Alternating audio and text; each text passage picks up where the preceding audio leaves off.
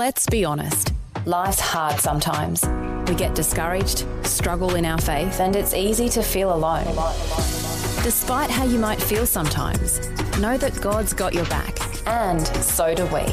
Vision's prayer line team are ready to pray for whatever you're going through. Text your prayer request to 0401 132 888 and we will be praying for you. Or click prayerline at vision.org.au. That's 0401 132 888 or vision.org.au. It's another way Vision is helping you look to God daily.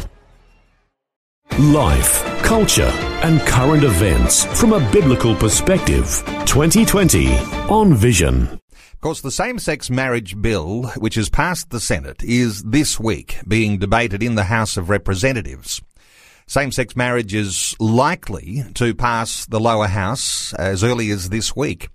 So what are the practical issues that will affect every Australian? And the prediction of a harsh crackdown on Christians who'll hold firmly to a Bible definition of marriage and family. Well, it's not just bakers and florists, but also the likes of religious institutions, charities and schools, and perhaps that includes both state schools and religious schools. Well, offering some insights today on issues surrounding the freedoms that we may be on the verge of losing, the Reverend Peter Curti is joining us. He's a research fellow coordinating the Religion and Civil Society program with the Centre for Independent Studies. Peter's also an ordained minister in the Anglican Church. The program he works in examines the implications of a liberal approach to religion in civil society and investigates the capacity of that society to maintain freedom for expression of religious values. A little further ahead on 2020, we'll also welcome Senator Eric Abetz. That's likely to come after Vision National News around about 27 minutes from now. But a special welcome to 2020 to you, Peter Curti. Welcome along. Thank you, Neil. Great to be back with you. Peter, always appreciate your insights into the issues that we're facing, and this one is perhaps the biggest one ever, because what's happening really today through our federal parliament in the lower house is likely to see the same-sex marriage bill that was introduced by Senator Dean Smith, it's likely to see its way through into law. What are your overall impressions of what has been happening with the passage of this bill through the parliament? It's important to remember that 60% of people surveyed responded yes. They wanted to see a change or 61%, they wanted to see a change in the law of marriage allowing same-sex couples to marry. So there's a lot of goodwill behind that decision on the part of the Australian people. 38% or 39% were opposed to it, so we know there's a substantial portion of the Australian people are not in favour. But what we also know is that an overwhelming majority of people are also concerned, both yes and no voters, about the protections of religious freedom. And one of the issues, the key issue that I think we're seeing now as this legislation passes through the Parliament, as you mentioned in your intro, is the way in which religious freedoms are being treated by parliamentarians. And I think this is a cause for concern, certainly, or at least a cause that Australians need to be vigilant about, because there are a lot of people in Australia who have a religious belief and they want to live their lives according to the dictates of those beliefs, and they want to be able to practice those beliefs, and they don't want to be punished at law for having done that. So this is a big issue. Will the change to the marriage law impact the free expression of religion in Australia? That's the question. Peter, I suspect those parliamentarians that would be trying to maintain areas of some of our freedoms will put their hand up and say, I'm doing my best, but no amendments have been added to the Dean Smith bill so far. Do you think that politicians are doing their best? I think there is a group of politicians that's doing its best. You mentioned Senator Abetz, who'll be joining us later on. He is one of them. Kevin Andrews is another one. There are Andrew Hastie in Western Australia. There is a group of politicians that is concerned, that is trying to get these protections in place. They're not having much luck at the moment. I think one of the issues has been what I might call, if I may say so, varying leadership from the Prime Minister, Malcolm Turnbull, who has always made clear that he's he's very much in favour of a change to the law, has said that he strongly supports religious freedoms, then seems to have backed away a bit from that. So we don't quite know where the Prime Minister stands on this matter. And I think that this is giving the opportunity for those who are more conservatively minded about religious freedom to gain a head of steam.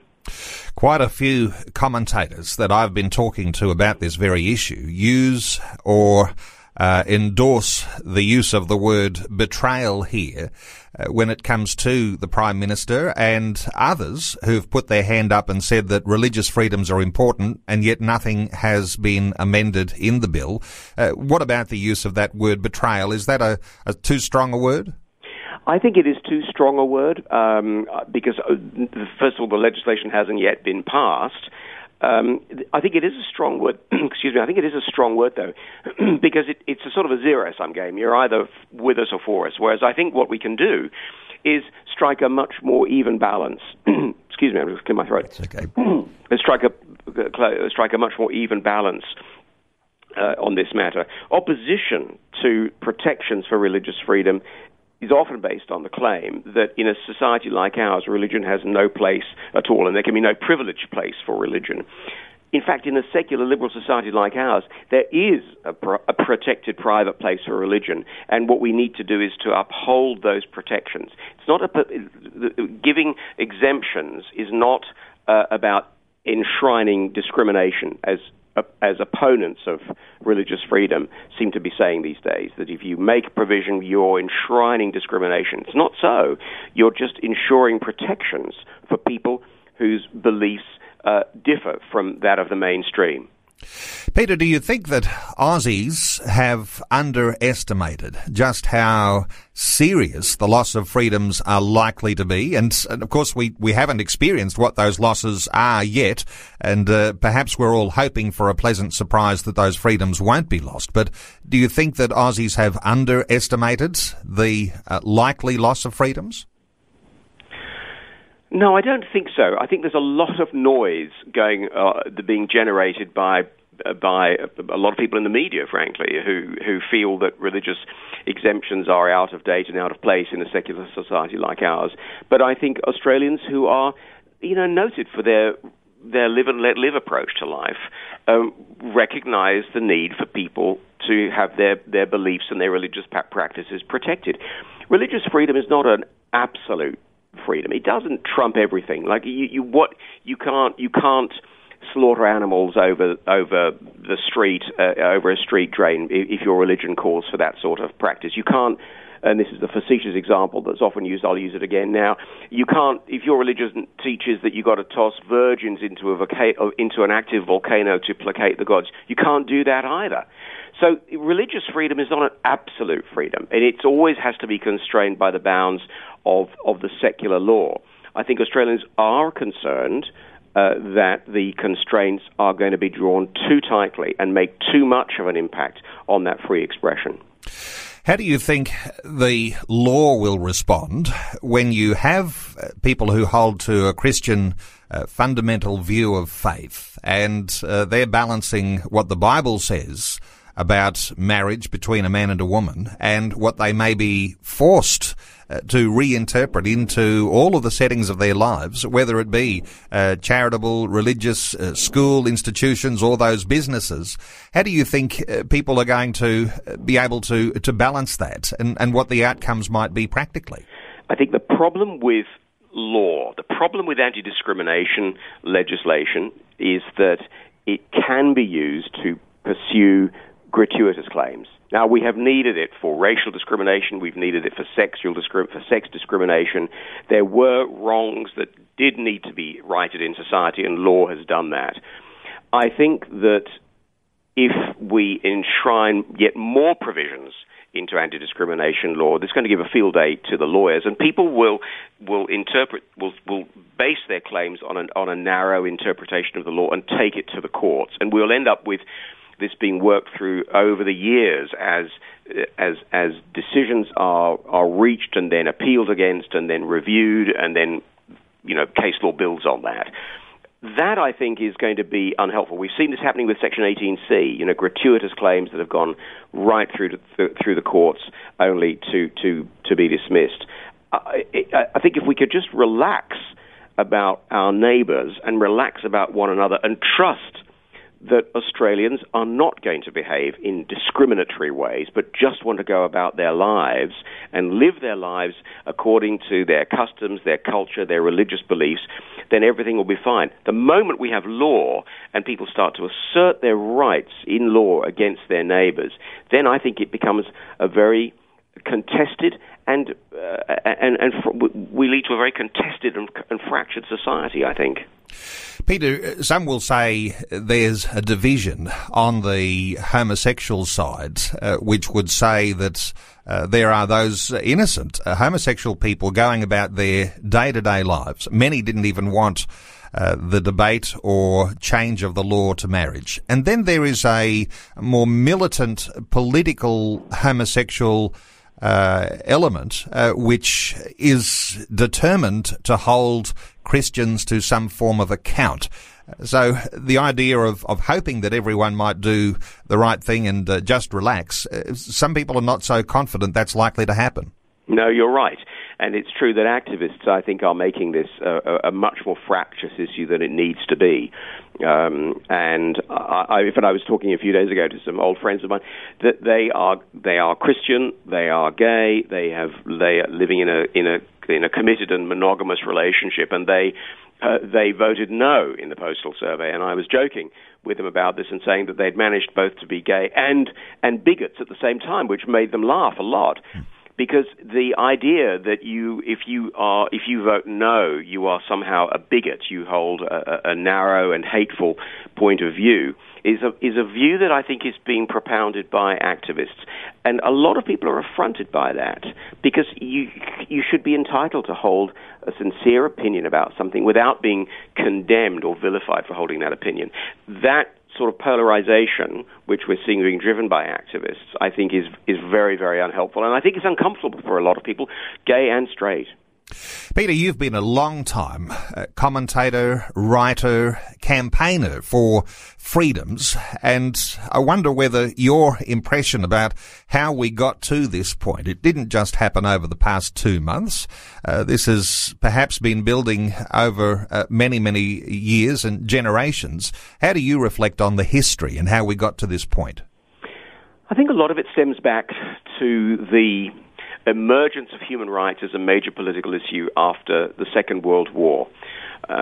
So from the mid-century, although it didn't begin there, but this latest development, I think, can be traced back broadly to those early years. The UN Declaration of Human Rights, which was passed in 1948, gave rise to a number of other conventions, such as the International Covenant on Civil and Political Rights in 1966, building on the idea that certain freedoms and rights needed to be enshrined in law as a protection against the encroachment of the state. In the course of the 60s and 70s and 80s, we've seen the emergence of what people call identity politics. That is to say, where it's the identity of the group that trumps the identity of the individual, and that group rights start to be asserted in order to protect diversity. I mean, of course, the irony is that it actually diminishes diversity. And we've seen this, as I said earlier, with some things did need to be addressed. Race needed to be addressed. Sexual discrimination needed to be addressed. But increasingly, we're seeing every kind of grievance being argued in terms of the defense of rights and the preservation of dignity. And I think we've reached the point now where it's almost become impossible to express a differing point of view, because someone somewhere will be offended by what you or I say and feel that they have a grievance in law about that. But I think it can be traced back to the early years after the Second World War in broad terms. Life, culture, and current events from a biblical perspective. 2020 on Vision. Our talkback line open 1-800-316-316 if you'd like to join in our conversation. We're talking about some of the practical implications of what will likely happen when the law changes to allow same-sex marriage. And of course, that is being debated right now in the lower house. The Reverend Peter Curti is our guest, Research Fellow coordinating the Religion and Civil Society program with the Centre for Independent Studies.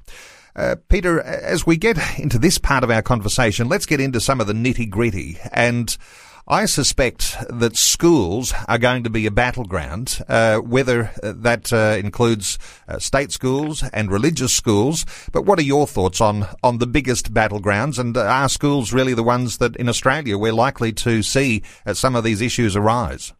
I think you're absolutely right to name schools. We talk a lot about, and the media talks a lot about bakers and florists, but those are cases that have arisen in the United States, and there's a case, in fact, now currently before the United States Supreme Court.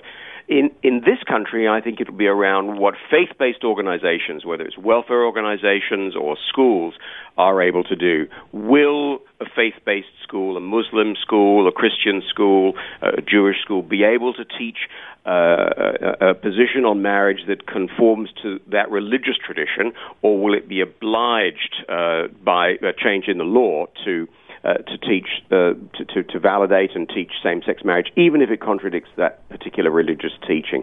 That, I think, is a concern. I think that's the concern of parents as well. I tend to hear in the media people talking about parents' rights when it comes to what changes might happen, whether parents can take their children out of a class that might be about, the Safe Schools program. But I also tend to feel as though people who could well be in the firing line here are actual school teachers who might be called upon things to teach in their class, but might be contrary to their own values. What are your thoughts about who is most vulnerable? I think parents can be vulnerable, but they, at the end of the day, do have the choice of withdrawing their child and moving them to another teaching environment if they wish. I think teachers certainly would be vulnerable. Will a teacher be obliged to teach something that contradicts their own conscience or their own principles? Now, it's an important question. I'm not saying that there should be no discussion. I mean, I'm not taking a position on this either way, I have to say, but I'm not saying that teachers that in Christian schools should not, in the interest of a good education, talk about same-sex marriage. But I think that's different from having to affirm it as being equal to marriage as taught, say, by Christianity, the Christian church, or indeed marriage as understood by Muslims and Jews. So I think to be informed about same-sex marriage is different from requiring a teacher to affirm it as equivalent to a faith tradition. And that's where I think the teachers may well find themselves under pressure. But I think parents also, who may be very concerned about what their children are being taught. And we're seeing that already in other disciplines as well. But this is a particularly important one because it goes to the heart of our society, and the family and marriage are fundamental social structures.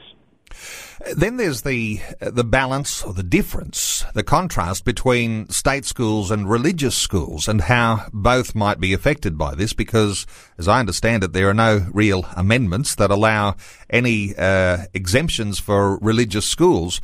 What are your thoughts on how things look as the bill goes through the passage through the Parliament? Well, of course, many faith-based schools are in receipt of state funding, so to argue that anyone who receives state funding should be required to comply with the law is a bit difficult because there isn't there's not a clear demarcation between state and private schools if you look simply at the funding. One could make a case for saying that schools in a secular society that are state schools, that are non-faith-based, should be or might be required to teach a principal definition of marriage, this new definition of marriage.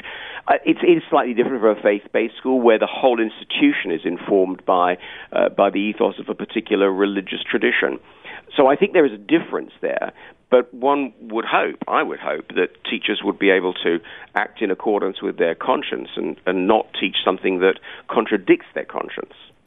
It does appear, though, doesn't it, that even before any law passes, when you think about schools, teachers are going to need to take some form of defensive position about the way they talk about marriage. And that in itself is impacting on freedom of speech, isn't it? If you've got to take a defensive position and you can't speak clearly because of fear of some sort of ramification for that, it does create an impinging on freedom rights, doesn't it? Well, one of the things I think that is clearly happening now in Australia is that the very word marriage, the meaning of marriage, is changing. And it can only now be used to refer in part to the union of a man and a woman. It's now, if this legislation passes, marriage would also mean the union of any two people who want to commit themselves to each other in a loving relationship. So the way in which marriage is being used, the meaning of the word marriage is changing, and I think that's something that that children need to be aware of. It's a different form of marriage. I mean, it's still the union of two people, but it's understood in very different ways by those who stick to a religious tradition, a religious understanding or a traditional understanding of marriage. Peter, schools are one area. There are lots of issues at hand, charities and their charitable status.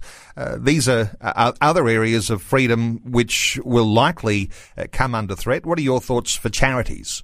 Well, we've seen this in the UK where Catholic adoption agencies were forced to close because they wouldn't put children or young children up for adoption with same-sex couples because it contravened Roman Catholic teaching, and they were forced to close. This has already happened, and I think that we could imagine situations here where faith-based health organizations such as hospitals or clinics or even aged care facilities found that they couldn't make they couldn't make decisions about the kind of service they wanted to provide to their clients because there were obligations imposed on them by the secular law.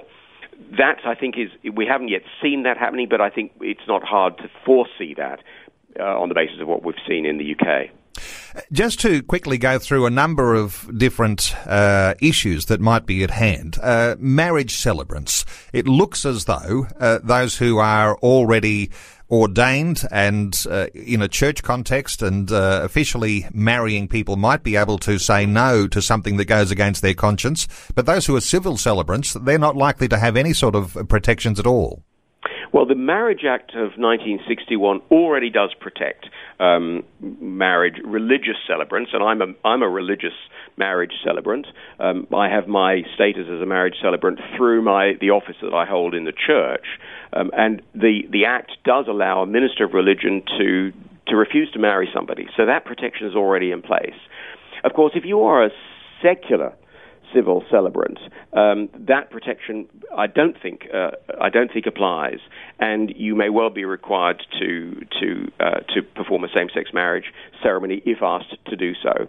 There could be an argument that those who held office before the law changed there's a case that they could make that was not the legislation that they agreed to abide by when they became marriage celebrants. I think that would be a weak defense, but it is a possible defense. But anyone who becomes a marriage celebrant after the law changes, I think, would recognize that they may well be required to perform a service if asked to do so.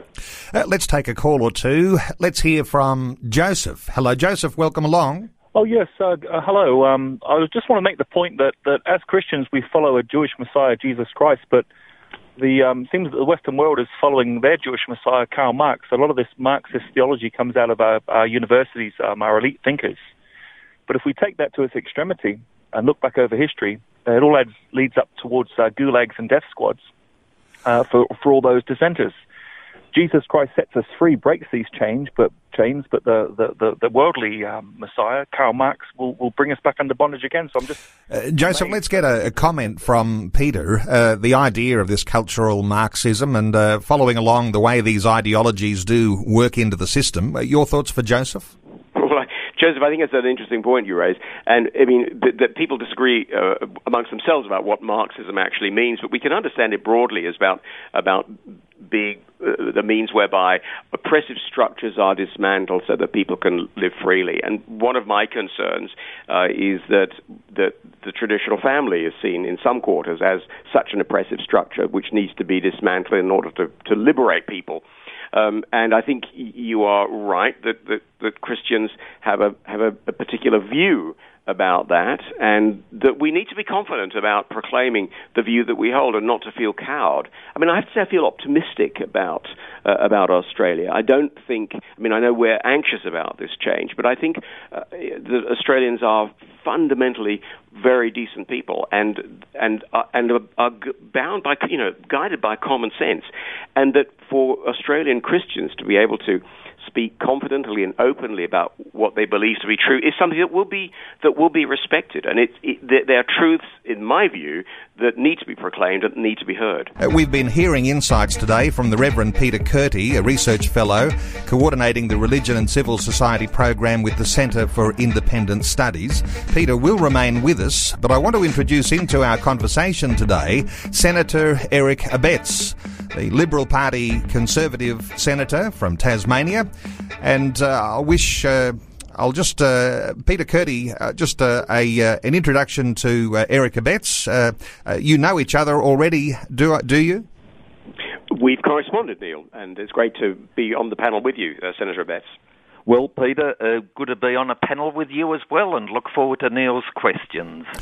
Well, Senator Abetz, let me just ask you your impressions of what's going on as this bill passes through the Parliament. Last week, you were there in the Senate, and I know you were fighting for freedoms and amendments to be added to the Dean Smith bill, and none of those amendments got up. Are you optimistic that there may still be opportunity for some amendments to go through in the lower house? Neil, you never say never, but I think it will be exceptionally difficult for some of the freedom amendments, as I call them, to be carried in the House of Representatives. That is regrettable. Sadly, in relation to the amendments, the Labor Party and the Greens always voted as a bloc, and then with a few Liberal Party senators joining them, that meant that the amendments that were being moved by myself and my colleagues were not successful, and I suspect the same will happen in the House of Representatives again this week. And what I would simply say to you and your listeners, that the vote by the Australian people for a very simple question, which was in relation to same-sex marriage, did not provide a licence for the Parliament to then diminish other people's well-established rights in relation to parental rights, in relation to the moral education of their children, freedom of speech, freedom of religion, and one which I would have thought was a no-brainer, which was to ensure the protection of charities and the wonderful work that they do within the community, that they, should they be ongoing in their view that marriage should be only between a man and a woman, that their support of government funding, etc., should not be prejudiced in any way. And I was told that this was just a matter of baseless fears, and I asked not once, not twice, but 3 times the Labor Party and Green representatives in the Senate to, if they're going to vote against the amendment, at least give us the assurance that it is their very strong view that this will not impact those charities, and they sat there mute. They refused to answer my question, which does concern me as to what might happen in the future in relation to those wonderful charities. And it's one of those things, and we can't cry over spilt milk, but I'm sure if the Australian people had actually been told these things, that Labor and the Greens would just sit there quietly in the face of potentially charities being undermined in this regard, there may have been a different outcome. But look, we've got the outcome that we've got, and the task now is to seek to protect those fundamental rights that are well established. Senator, how significant is it that there is now a separation of talking about these freedoms and there has been a review that has been set up that reports early next year. But the significance of the separation of talking about freedoms from the Marriage Act, and you were, of course, wanted the Marriage Act to reflect a sense of the endorsement of the freedoms of Australians. But how significant is it that there is now a separation? Well, one, the significance is that changing the Marriage Act does have flow-on consequences, which was vehemently denied throughout the debate and in the lead-up to the vote. It's now accepted that there are and will be consequences, and I would have hoped that we would have been big enough as a parliament to acknowledge that there are consequences, and if it's only about two people being able to get married, then nobody should have had any objection to put in amendments to say, yes, parental rights remain the same, freedom of speech, freedom of religion, the rights of charities to hold certain views, none of that is changed. And just to make it absolutely sure, we will, of course, wave through all these amendments. The fact that the amendments were so vehemently opposed is a matter of concern for me, and should be a matter of concern to all your listeners. And might I add, a lot of people who voted yes have put their hand on my shoulder and have said, Eric, sorry to disappoint you, but we voted yes, not because we really believe in it. We were just sick and tired of the issue and wanted it to go away. And we thought if we voted no, the campaign would just continue unabated. And so I've tried to convince my colleagues that just because the Australian people, by a substantial majority, voted in favour of change, it didn't mean that they accepted that these rights should be just brushed aside. Let me ask you about some of the division between you and your colleagues when we talk about the Attorney-General, George Brandis. He initially was confident that there would be protections in existing laws to protect religious freedoms, but then he wanted to include a declaration in there that would simply affirm freedoms. That was not allowed. Do you know that he is now wondering what has happened as well, because he hasn't been able to introduce any amendments either? Well, the amendment moved by the Attorney-General was, if I might say, with no disrespect, about as soft a statement as you could have got, and the fact that that was voted down as well is what genuinely concerns me about the consequences of this debate, that the idea that people should nevertheless be able to have the freedoms, which, might I add, all the people that advocated for a change in the definition of marriage over the past decade or so have always been given freedom of speech. They've been allowed to advocate for their cause.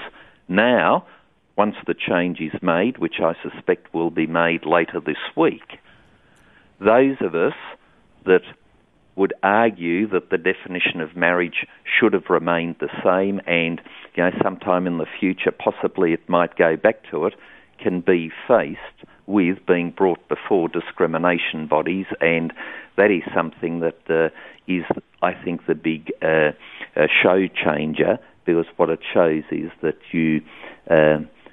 the freedoms that we took for granted and the liberties that were given for the yes case over the past decade will not be reciprocated to those who continue to hold to the no case. Eric Abetz, commentators on this program have expressed the idea of betrayal from the Turnbull government, from the coalition, because of these amendments not being allowed, and an apparent not fighting so hard to make those happen, even to the idea of siding with Labor and the Greens. Is there, in your view, a betrayal that may have happened in senior levels in the Liberal National Coalition? Neil, look, that sort of language of betrayal is pretty strong language. I won't adopt that, but suffice to say that I was disappointed to learn that some of my colleagues were willing to go across the divide and talk to Labor and the Greens to achieve an outcome that they would never have been able to achieve if they would have raised the issue in the party room. So, for example, in the Senate, in very rough terms, it was 18 votes in favour of the amendments amongst Liberal senators, Liberal National Party senators, and about 6 against the amendment. So what's that? Roughly 3/4 of my colleagues were of the view that those amendments were important, and if we could have stuck together as a coalition, we might have been able to achieve more protections. And that is what I said immediately the result was known. The people have voted for a change. Do you then just drop the blade on the D10 bulldozer and just bulldoze forward, or do you take a step back and say, look, actually 38% of Australians voted no because they were concerned. Is there any way we can ameliorate and alleviate their concerns by putting a few amendments in so that same-sex marriage will still be delivered for those that voted yes, but the concerns of the no voters are also taken into account? And sadly, there was sort of this approach that you just drop the blade on the bulldozer and put it into drive and go forward, and disregard the concerns of a significant minority in this debate. And I find that regrettable, but that's the way the numbers have worked out, and I fear that that is what the result will be when the House of Representatives finishes dealing with the matter. And you indicated it is likely to happen this week. And before I let you go, because I know you are under time pressures, is it at all possible that it may actually not be passed this week and that it could be put off to a time in the future? Look, anything is possible. As I said earlier on, never say never, but I would have to describe that scenario as highly unlikely. And I just hope my House of Representatives colleagues understand, and some of them I think have not fully examined the result as I think they should have done, because in rough terms, those people that voted, 38% said no, 62% said yes, but 20% of Australians didn't vote at all. So within their electorate, one assumes if you vote yes or no on the bill or in favour of amendments, that section of the electorate wouldn't worry. The 38% who voted no would, of course, be very supportive. And I have a suspicion, and I think I'm right on this, that a substantial number of the yes voters would have no difficulty at all if these protections that are being sought were put into the legislation, given that the Prime Minister and the Leader of the Opposition both said that religious freedoms are important, and a lot of the yes voters have sort of fessed up to me to say, we voted yes just to get rid of it, and those yes voters would not be upset at all if there were extra protections. So that is why, to my mind, the Australians News poll was reflective and accurate, not only of the yes vote for changing the definition of marriage, but in the same poll, which accurately reflected the outcome, people were asked about the protection of religious and other freedoms, and that got an even higher vote and support in the survey than did the changing of the definition of marriage. And in those circumstances, I would have hoped that more of my House of Representatives colleagues would have felt comfortable in voting for those fundamental amendments, which would, I think, relieve the stress of a lot of the no voters. Well, Senator, I want to thank you so much for taking some time, and you are under time pressures. You have only a few minutes remaining before you'll be called back to your responsibilities. Senator Eric Abetz, Liberal Party Senator for Tasmania, thank you so much for being with us today on 2020. Can I quickly take the liberty of having a few extra seconds to wish all your listeners a very blessed Christmas and all the best for 2018. Senator Eric Abetz, and continuing our conversation, drawing some loose ends together and some comment on the Senator's expression of the way that he sees things happening just ahead with the Reverend Peter Curti. Helping you make sense of life, culture and current events from a biblical perspective. 2020 on Vision. We're talking about religious freedoms. We're talking about the same-sex marriage bill. Time is running short. The Reverend Peter Curti is our guest, but let's take a call. Let's hear from Arthur. Arthur, where are you calling from? Mount Druitt in Sydney. Arthur, what are your thoughts quickly? Well, look, actually, it's more just a bit of a question. Three parts. One is, I was watching Q&A, and a comment was made, it's not a theocracy. So my question is, how do we make laws where people aren't concerned about any religious kind of understanding? And I was also interested in what Senator Abetz said. Do you think that the Parliament, if they've passed a law, the same-sex marriage, shouldn't they really be compelled to uphold the rights that are already established? Well, let's get a response. Peter Curti on Arthur's comments. I think that's a very good question, Arthur. The way in which law is made in a secular liberal society like ours is important, and we don't live in a theocracy. I think religious points of view have a bearing on some matters of public policy and not on others. Where we draw the line is a really important one. I think marriage is one such issue where there does need to be religious input, or people need to be free to express a religious point of view, but we're not run by bishops, we're not run by the mullahs, thank goodness. We're a secular democracy, but I don't think that means that religion has to be completely excluded from the public sphere. Okay, I'll say thank you so much to Arthur for your call. I will need to draw a line under any other calls, and there's a number who've sought to get through, but we won't be able to take any more today. I wanted to get your impressions as we draw some loose ends together on the comments that were made by Senator Eric Abetz. Peter Curti, you were taking a note or two while he was talking to us. What are your thoughts on his expressions? I thought Senator Abetz made some really important points. Perhaps the most important one was that many people who voted yes did so, assuming that religious freedoms would be protected as well. The yes to same-sex marriage was not a no vote to religious freedoms. That many people hold very strongly to the importance of upholding religious freedom, and they want to see those freedoms continue to be upheld. I imagine, though, some people will say, because that is the obvious case, people want religious freedom, and all of a sudden it's been detached from this bill, that someone ought to be to blame here. And there's a reluctance, of course, if you're on the conservative, centrist conservative side of politics, that you don't want to blame anybody because it's not politically an expedient thing to do. But who is to blame for that, do you think? Well, I think blame, a bit like betrayal, is a rather strong word. I think, as the Senator said, this is just the way the numbers are. These are the members of the Parliament that the Australian people are elected, and they're doing the job that they believe they need to do. The thing is that every Australian has a vote, or every Australian of a certain age and capacity has a vote, and that parliamentarians will be held to account for that.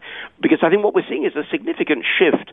In another age, we assumed that the individual had liberty, and the state had to justify its coercion and its encroachment on that liberty. We're rapidly moving into a situation now where we assume the right of the state to coerce, and we have to justify our individual freedoms. That, I think, will make a lot of people very uncomfortable.